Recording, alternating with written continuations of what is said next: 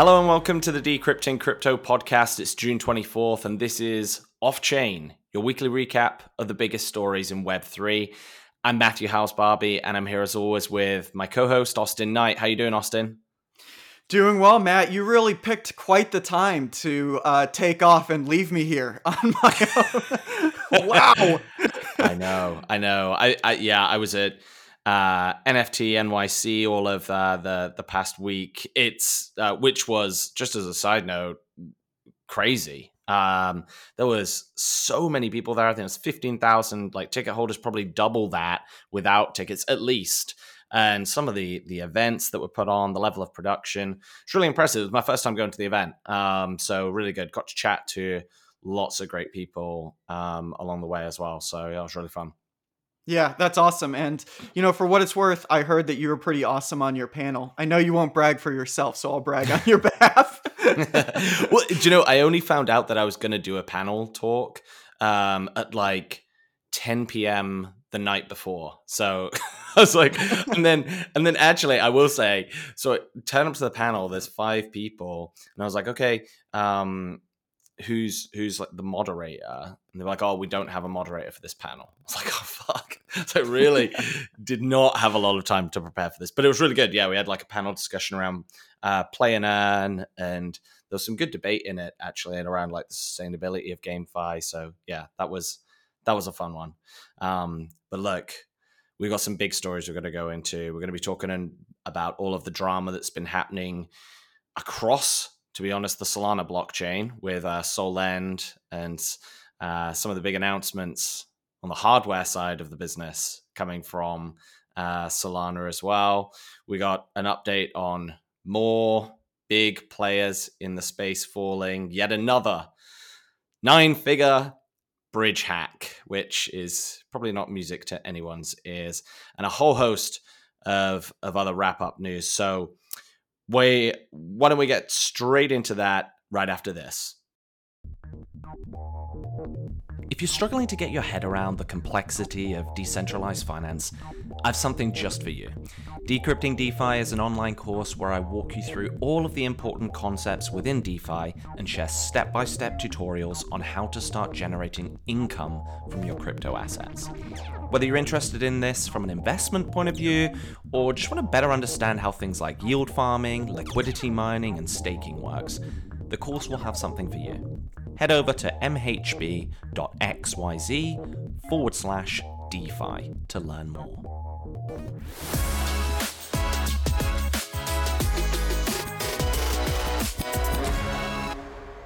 Okay, so our first story of the day is Solend. And Solend, if you don't know, is the largest lender on the Solana blockchain. And they have just been in turmoil for the past week, 2 weeks. And let me give you a bit of an overview of what happened. So a huge whale had locked up around about $170 million worth in Sol about a month or so ago, I think it was. And they borrowed $108 million in stablecoins, USDC and USDT, so Tether and USDC, against their Solana position. So just as a starting point, this single position accounted for around about 25% of all of the value locked inside the Solend protocol, which immediately is a red flag to me. But let's just park that for now. Imagine all 25% of the assets in a bank being from one lender. That feels quite worrying, right? So let's pause there. Now, unless you were on the moon, which it actually seemed like this whale was on the moon, you wouldn't have noticed the market drawdown of monumental proportions last Monday the 13th, which took the Sol price from, I think it was in the 30s, all the way crashing down to $26. Now, here's why this is important. This brought the whale's leverage position dangerously close to being liquidated. And if you're not that familiar with like how liquidations and borrowing happens. You're probably hearing a lot about this in the news because there's been a lot of different liquidations, at least in crypto news. The way this works, right, is similar to how you would take out a regular loan. You will give up some kind of collateral. So you're buying a house, you'll put down in many times it'll be like under collateralized, right? So you could put down 25K and borrow 100K in cash. In crypto, like you'll have to over collateralize, so you have to lock up much more than you can borrow. So in this case, they locked up $170 million worth of Solana, and they borrowed $108 million in USDC. Now, here's where the issue comes in. Solana is a volatile asset. The price of Solana goes up and down a lot. The cash that they have borrowed in is a stablecoin. And while this is probably open to stablecoin jokes, they should remain at $1, right? So I know that we've been proved wrong pretty recently on that, though. Now, if there needs to be a certain ratio that's maintained. So let's say in this case, you can only borrow up to 60% of the value of what you've deposited in Sol, for example. And Sol drops all the way down in price so that it now the value of the Sol that you've locked up is actually worth less than 60% of the cash that you've borrowed in the stablecoins. Well, then what the protocol will do is it will liquidate your assets to start basically selling them off in the open market to start recovering your debt automatically. And what will often happen is you'll incur what can sometimes be called a stability fee or a liquidation fee, where you'll basically pay like a penalty. And that's usually between like either 10 to 20%, depending on the protocol, that you just lose straight off the top. So you can very quickly cascade down into losing a lot. Now, the liquidation price for this particular whale was, if Solana dropped down to $22.30, then the whole position would be liquidated. And bear in mind, on Monday, it was at $26. And this is $170 million worth of Sol. So it's a lot. Now, upon liquidation, here's what would happen. 20% of that position would immediately be sold by the Solend protocol just on the open market, right? This in itself is a huge sell order that would just go through automatically. And there's a couple of problems here. First of all, this would tank the Sol price. It would move the price of Sol, which then actually creates further knock-on effects, other people getting liquidated, et cetera, et cetera, et cetera. That's a cascade. But that to one side, what would also happen is they would have probably taken about a 40 to 45% haircut on that sale through what's known as price impact, where when you're selling in large quantities, it actually moves the price down, and like the actual amount that you're selling is impacted by that. So they would have basically sold for like 40 to 45% less than they would want to, which again would impact their ability to recover the debt. So that would really negatively impact Solend. Then you've just got the general flood of Sol that would go on the market. It would probably have caused the Solana blockchain to grind to a halt, as we have seen many, many times over the past few months, and just create a ton of further cascades. Not good is the TLDR on this, I would say. Now, here's where things get... So that's a bad situation. We've seen big liquidations happen on other chains, somewhat akin to this. And Solend have been trying to reach out to the whale. No response. And here's where things get controversial. So last week, the Solend team put forward a governance proposal where they proposed the team take manual control over the whale's funds because the whale had been non-responsive, and they would manage the liquidations themselves via OTC trade, so over-the-counter trade. So they would basically take some of their own, say, treasury funds, and they would just do an over-the-counter deal so it wouldn't go out into the open market. At that point, right, you're going to reduce down like that price impact I was talking about, where you're just going to take a haircut of like 40 to 45% down to something which is quite normal, like 1 to 2%. Massively benefits Solend, and also they could space the trades out.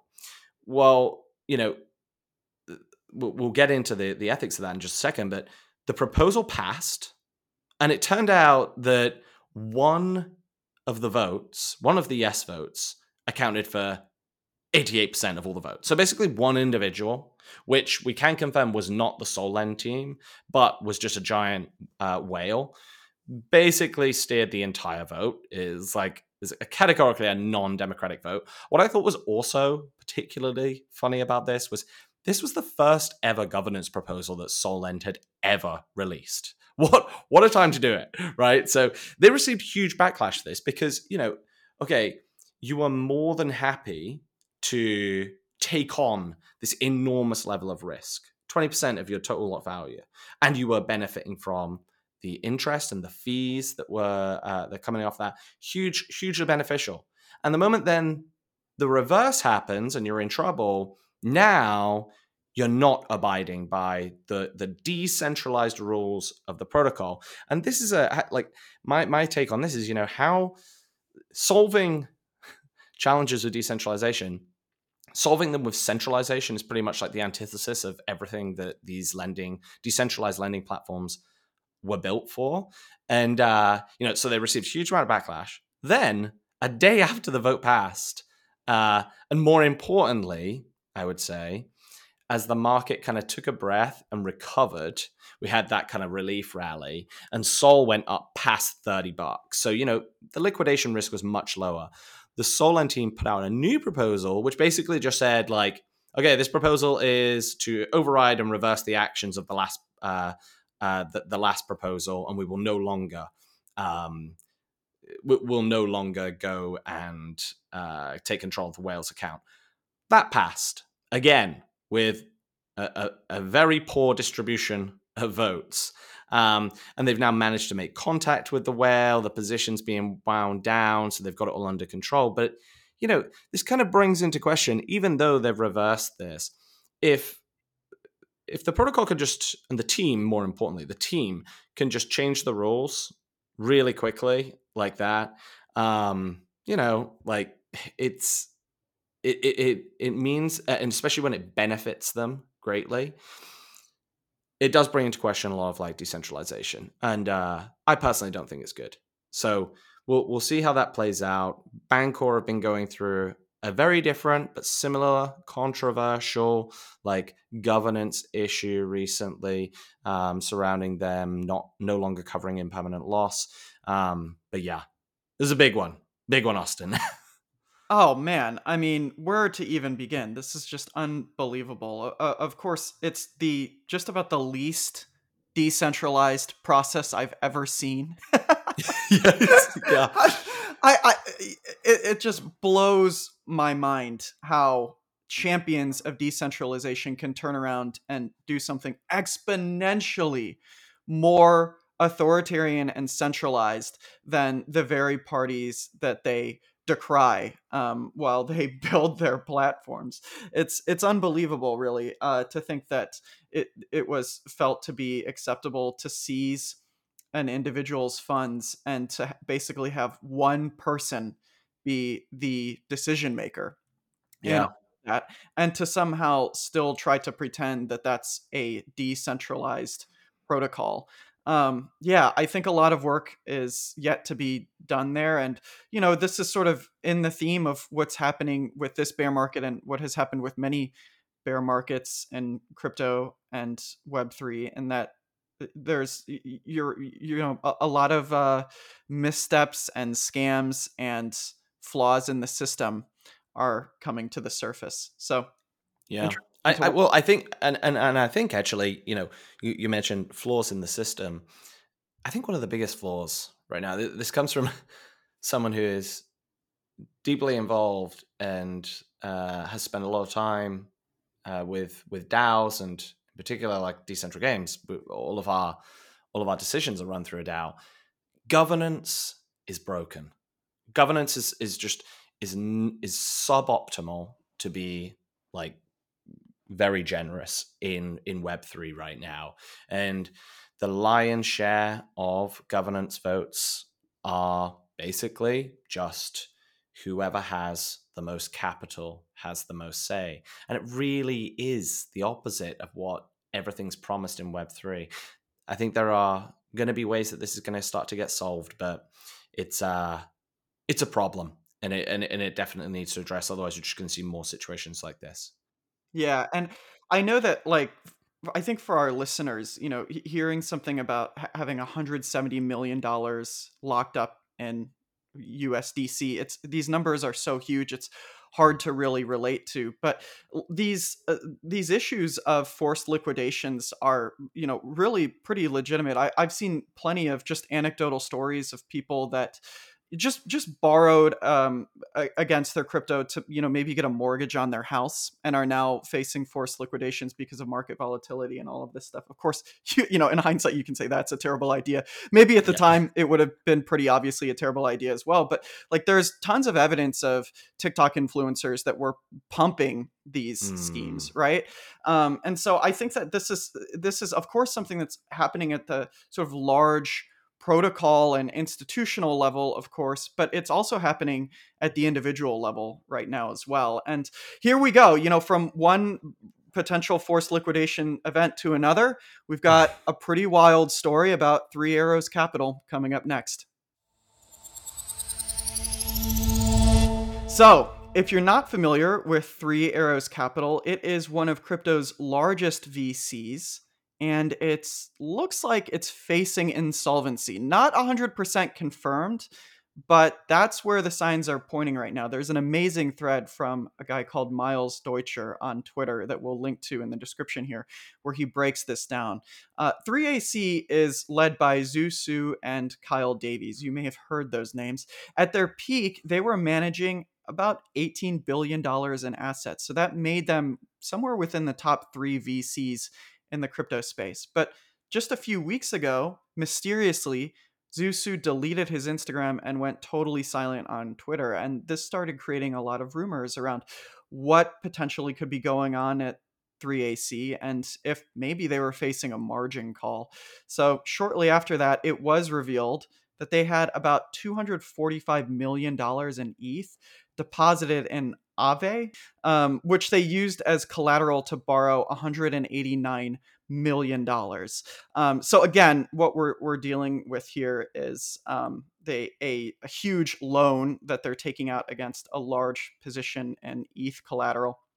So due to their illiquidity, meaning that many of their tokens were locked at this time, they were unable to add collateral or pay off any debt. And this looks like it led to a liquidation cascade. At the same time, it was revealed that 3AC was leveraged along everywhere. So this resulted I think that's an understatement. They were leveraged along everywhere. Yeah. Yeah. And predictably, this resulted in a flurry of margin calls. So instead of answering these calls, however, they ended up just, again, going radio silent, not following up with anybody. And this resulted in a bunch of forced liquidations, which of course led to a broader market dump. So it soon became evident that liquidity issues for 3AC were worsening, as they were seemingly forced to sell over 60,000 in Lido staked ETH. Ouch. As this was happening, Zhu Su confirmed some of the market suspicions by finally returning to Twitter and publishing his first tweet since all of this started. And what he literally said was just like, Matt, I'm sure that you saw this pop up in your feed. It was so ominous. He just says, "We are in the process of communicating with relevant parties and fully committed to working this out." Like, what are you talking about? I can translate that for you, Austin, if you want. What he's saying is, we're fucked. We are truly, royally fucked, and I am shitting myself right here, right now. That's what he's saying. So, of course, as with so many of these liquidity events, the beginning of 3AC's woes can be tied back to the collapse of Luna and Terra. So 3AC supposedly had borrowed money off of investors and deposited it into Anchor without informing them. Well, we've heard this story before, I think, haven't we? Yeah. Yeah, and this Yeah. was not a small amount of money. They had bought $560 million worth of locked Luna, and then that position collapsed to $600. I was going to There's an say you could amazing probably barely order a coffee with $560 million worth of Luna now. It's unbelievable. And so there's an amazing Fat Man Terra thread that sort of breaks this down in much more detail than we can go into now. But effectively, it looks like these losses led Three Arrows Capital to increase their appetite for leverage. This is known as a form of chasing losses. A bunch of, sort of standard VC and Wall Street context to sort of set the backdrop to this, but this is a common thing that happens. Investors will attempt to chase their losses by increasing their leverage and basically following it on the way down. So why does this matter? 3AC, it turns out, they borrow from almost every major lender in the crypto space. So this includes Celsius, BlockFi, Nexo, BitMEX. It was thought to include FTX, but SBF confirmed that it doesn't. So regardless, if 3AC is unable to repay these loans, all of those lenders are inevitably going to take a hit. There's sort of the adage of like, if you borrow $100,000 from a lender and you default on it, you're fucked. If you borrow $100 million from a lender and you default on it, the lender's fucked. Yeah. And so, this is the issue. I think one thing that this huge drawdown, largely coming from right, and I'm not talking about like the inflation-driven drawdown of like the wider markets. I'm talking about the mass collapse of the crypto market right now that is coming from this giant interconnected. I think this is the big problem, right? It's just like this interconnected kind of cascade of defaults, right? It's like every one of the big players is intertwined, and it's created this kind of contagion effect where 3AC had an enormous amount of exposure to Luna UST, right? And they crashed down. And where did they get some cash to fund that exposure? Well, yeah, they got it from Celsius and BlockFi, Nexo, BitMEX. And what's happening to them right now? Well, Celsius nearly just collapsed. BlockFi nearly just collapsed. Nexo is probably going to be next.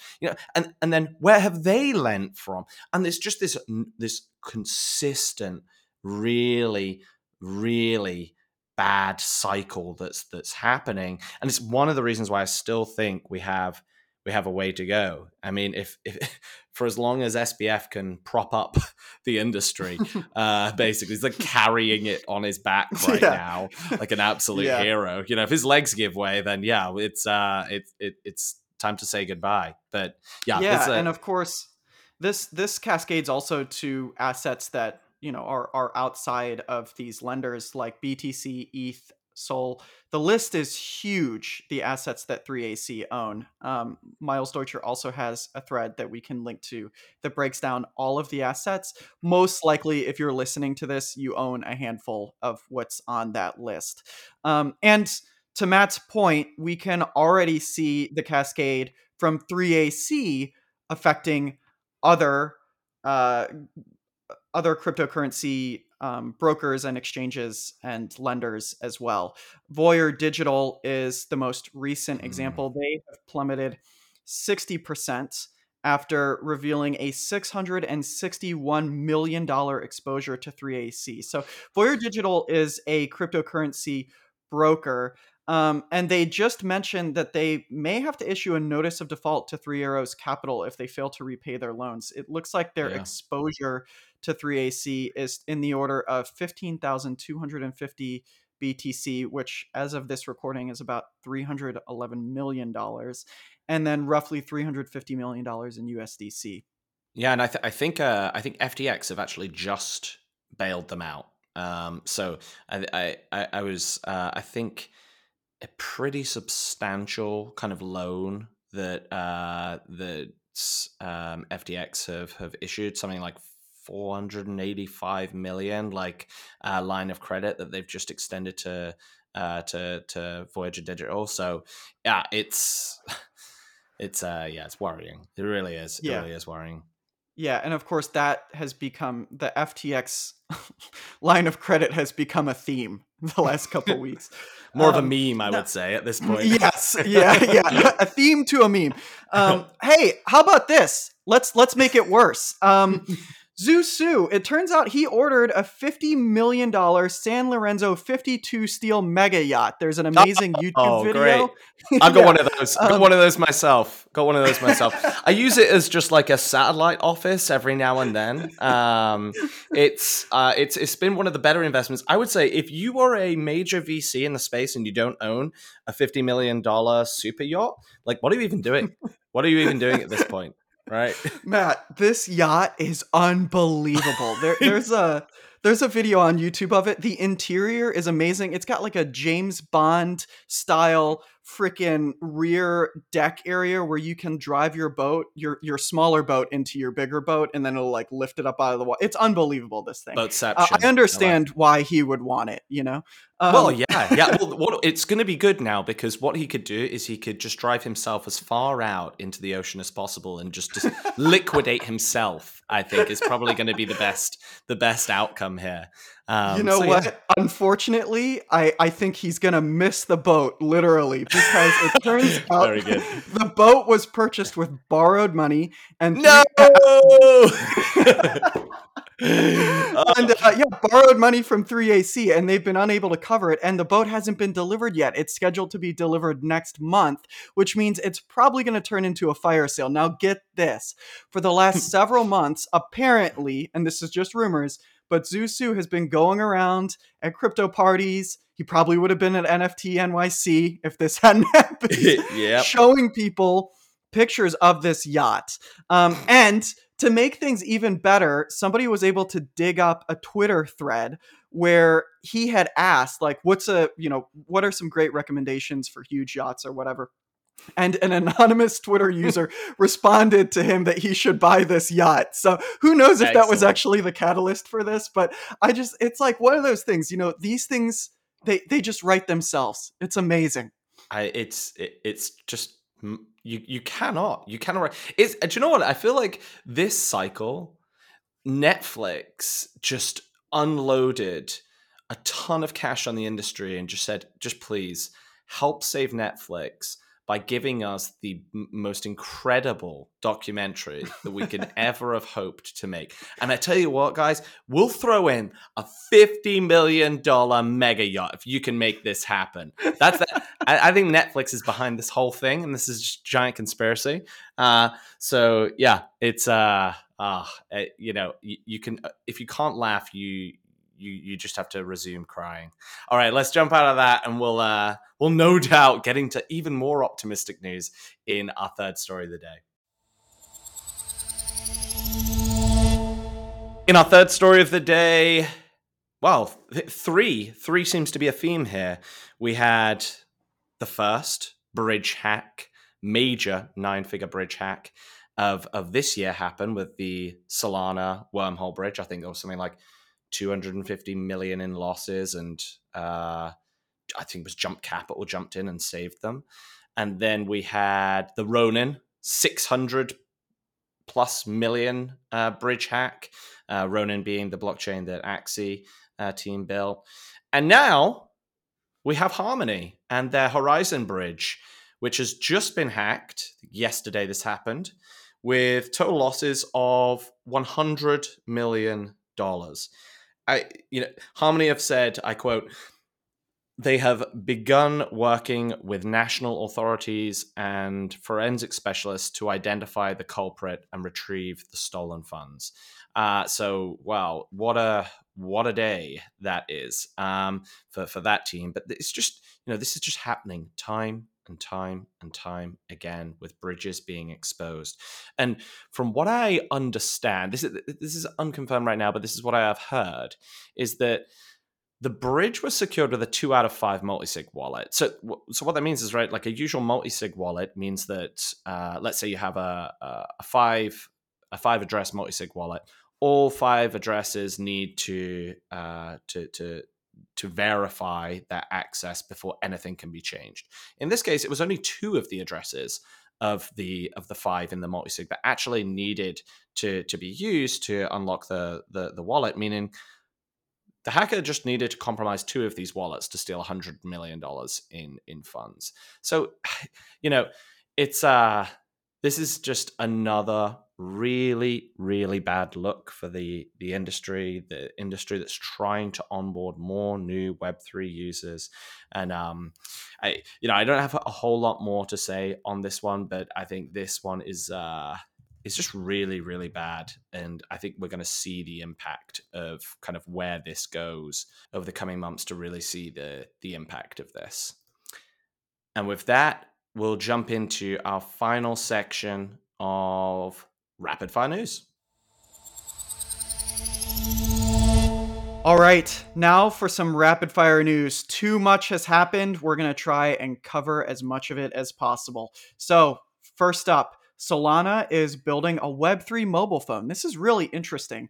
Looks like it's going to cost around $1,000, be available for delivery in early 2023. Matt, what do you think of this? I think it's really interesting. I don't really know what to think. It's okay,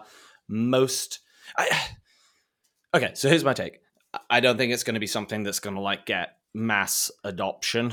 But I think for people in Web3, a clear pain point, because they're also building their whole, like, I think they call it the SMS stack. I can't remember what it stands for. Yeah. Solana mobile stack, maybe something simple as that. But yeah, where they've also got like an SDK, and this whole idea is that it's going to be a decentralized app store. One of the challenges for anyone that's trying to do anything on a smartphone with crypto is like, okay, you've got, if you're on Solana, the Phantom app, you've got the MetaMask app for most other like ETH or EVM compatible chains, and you can sometimes kind of like hop in, but it's just not that smooth, and there's no great browser support, especially on mobile, for decentralized apps. So I think they're kind of trying to do this and just build some hardware for it. And yeah, I don't know. I think that people will definitely buy it. I'm almost certain of that.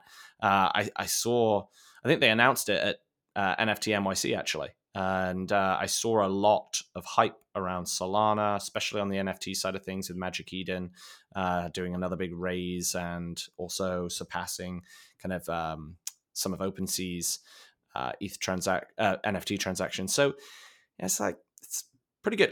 I was impressed by the turnaround time of early 2023. We'll see how that actually happens. But yeah, I don't know. I like it. I wouldn't bet on it, if that makes sense. Yeah. I'm certainly intrigued, though, by the idea of, an integrated dApp store, integrated Solana Pay. We'll see how it goes. Now, outside of that, we've all been hearing about these market woes and the effect that they're having on exchanges. So, unsurprisingly, a bunch of companies are embarking on layoffs. Coinbase, we've all heard about, laid off 1,100 people, roughly 18% of their staff, in spectacularly terrible fashion. Yep. And that's, of course, following their rescinded offer issue that we talked about in our last episode. BlockFi has laid off 250 people. That's 20%. Bybit has laid off 600. That's 30%. Crypto.com, 260 people. That's 5%. And this, I think, is not the last of it. Well, at the same time, Binance is hiring 2,000 people. What could go wrong? And, yeah, I know. And you know what's my favorite part of this, Matt, is that CZ literally announced this in a tweet with this classic stock photo looking picture of him holding his hand out to like shake your hand. And I was like, this just looks it looks like a stock photo. And amazingly, Kobe replied to this thread and was like, dude, is this a stock photo that you just photoshopped your head onto? And it literally is. They dug up the stock photo. Just like, yeah. Surely that was more work. I know. Couldn't he have just like pulled a photo? There has to be a million photos of him like in a corporate office, right? Anyway, yeah, if you want to work for Binance and a boss with an odd sense of humor or perhaps a lack of self-awareness, I don't know which one it is, they're hiring 2,000 people. Are you talking about Binance, or are you talking about the entire Web3 space right now? It's hard to tell.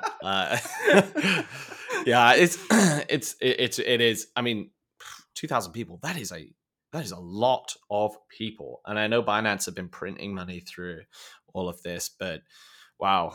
Yeah, we'll see how that shakes out. But Yeah. probably good news if you're in one of those companies that are looking for a role, especially on like the engineering side, which Binance is going to be hiring a lot of people for their BNB change. Yeah, certainly. And of course, as we've said many times, bear markets are big opportunities. And to see Z's credit, I think that's really how he's looking at this. Okay. Yeah. Earlier, we talked about Voyager Digital and how FTX had bailed them out to the order of $485 million in a loan. They have also done the same thing by extending BlockFi a $250 million revolving line of credit just last week. So FTX holding the entire industry on its back. And yeah, in particular, Sam Bankman-Fried, right? It's like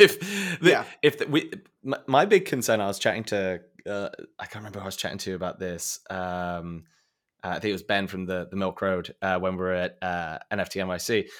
I've just got this like really like high level of anxiety that SBF is basically the last figurehead we have, and I'm just kind of waiting for like us to find out he's like just a mass murderer, or he's just there's just going to be some scandal, and that is like the last thread of hope we have in crypto right now. If FTX ever did fail, and I want to clarify, there is no concerns of this at all right now. This is purely just my pessimism. It would be monumentally bad. But until then, it's like, you know, FTX is basically the Santa Claus of crypto right now, and they're just kind of bailing people out. And we'll see how long it lasts. I'm hoping and praying that it can withstand. Well, hey, Matt, here's an interesting one. Imagine if you were getting sued and you could get served via NFT. That would just make it so much better for me. I'd be like, is it a Genesis NFT? Can I trade it? And the person that buys it then takes on my lawsuit. That would be really good. What if we extend this to other crimes? If I kill someone, I'm served with a murder NFT, a 1 of 100 maybe, depending on how many murders I've committed, and I sell them on OpenSea, thus condemning the unsuspected buyer to a jail term in the excess of 25 years. I think it's an interesting... Maybe this is what NFTs were designed for. Maybe it's what it was designed for. Don't give people ideas, Matt.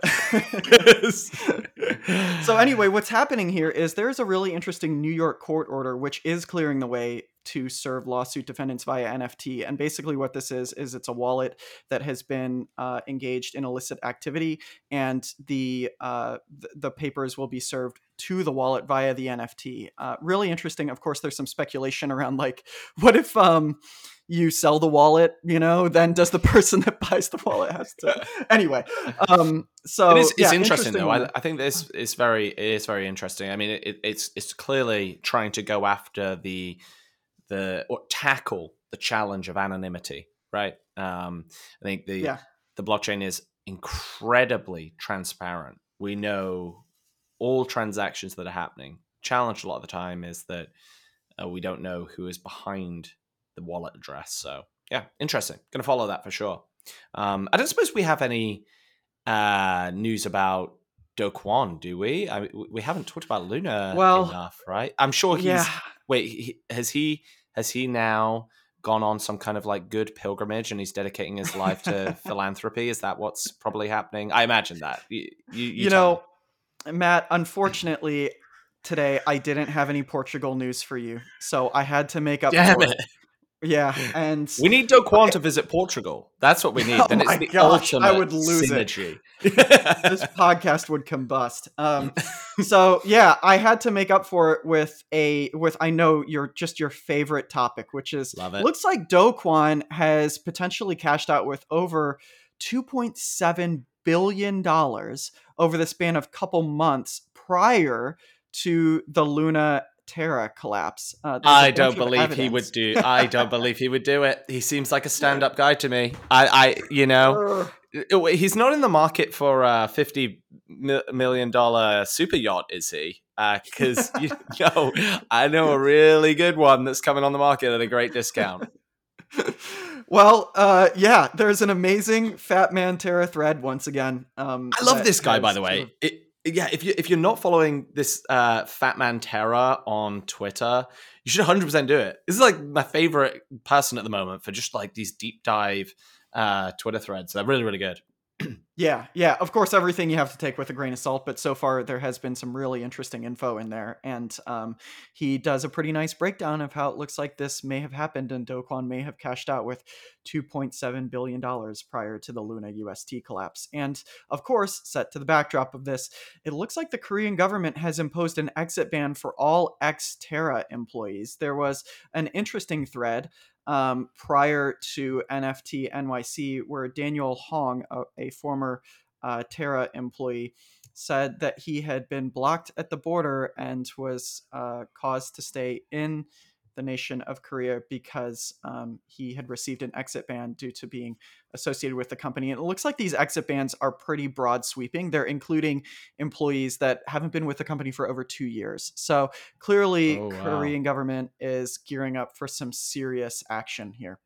Wow. I wonder how much that's like impacting just even like people that were just like in the support team and just like were Yeah. probably quite excited about just like this role and getting into Web3. You got to feel for those crew if they've got kind of wrapped up in this, which it sounds like they have.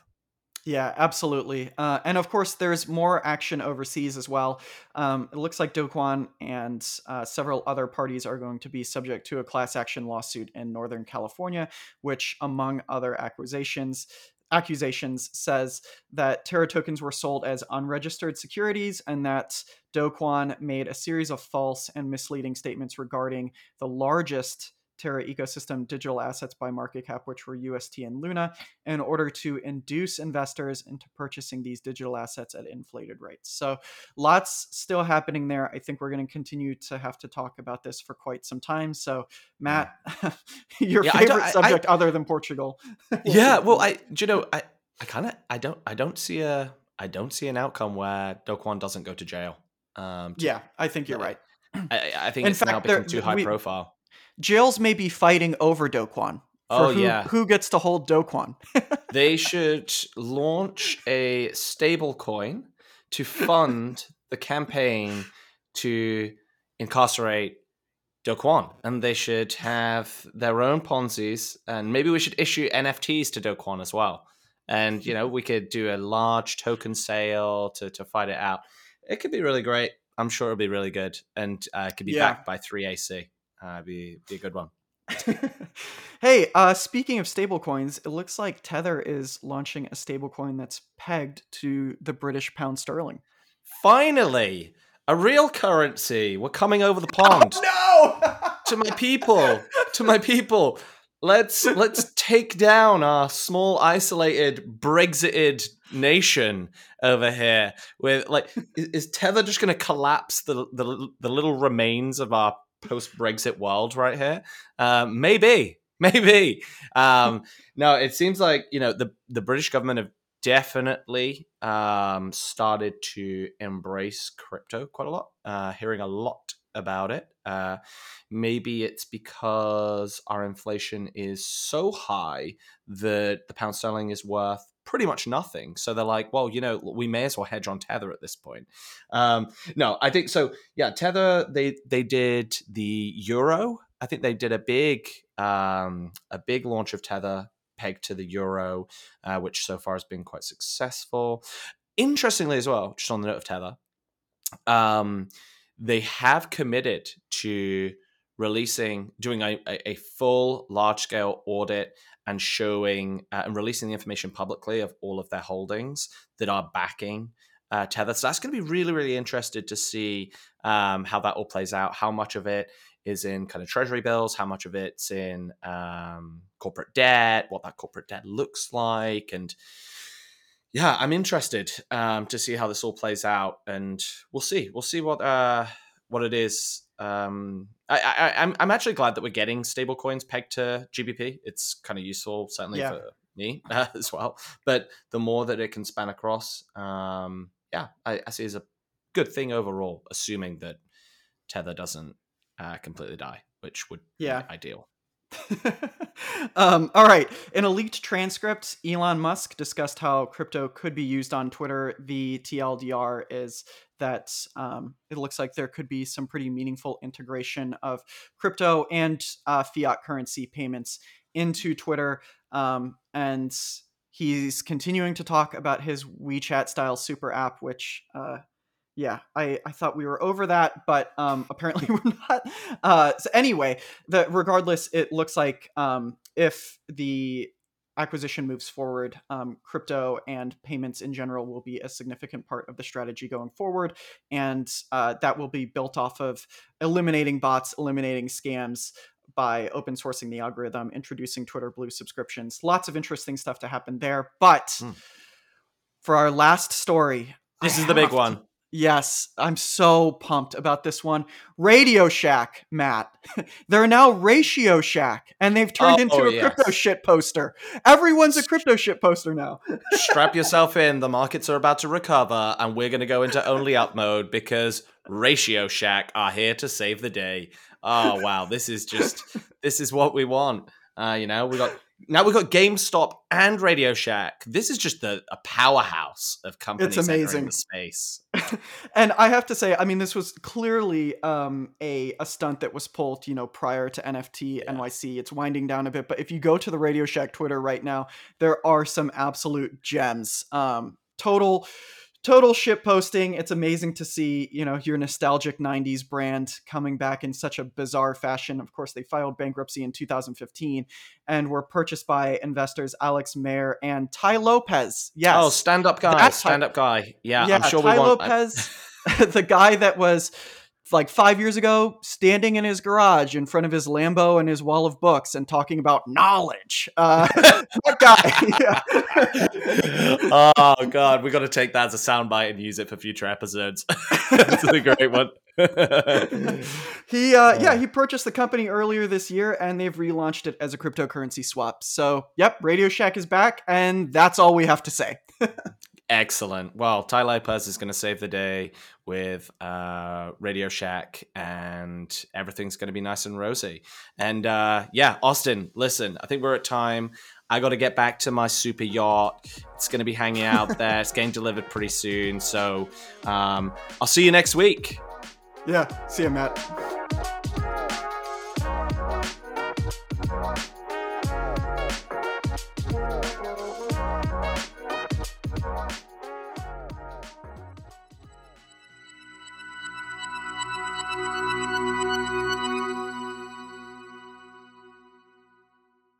The contents of the Decrypting Crypto podcast should not be used and are not intended as investment advice. Please do your own due diligence before making any investment, cryptocurrency or otherwise.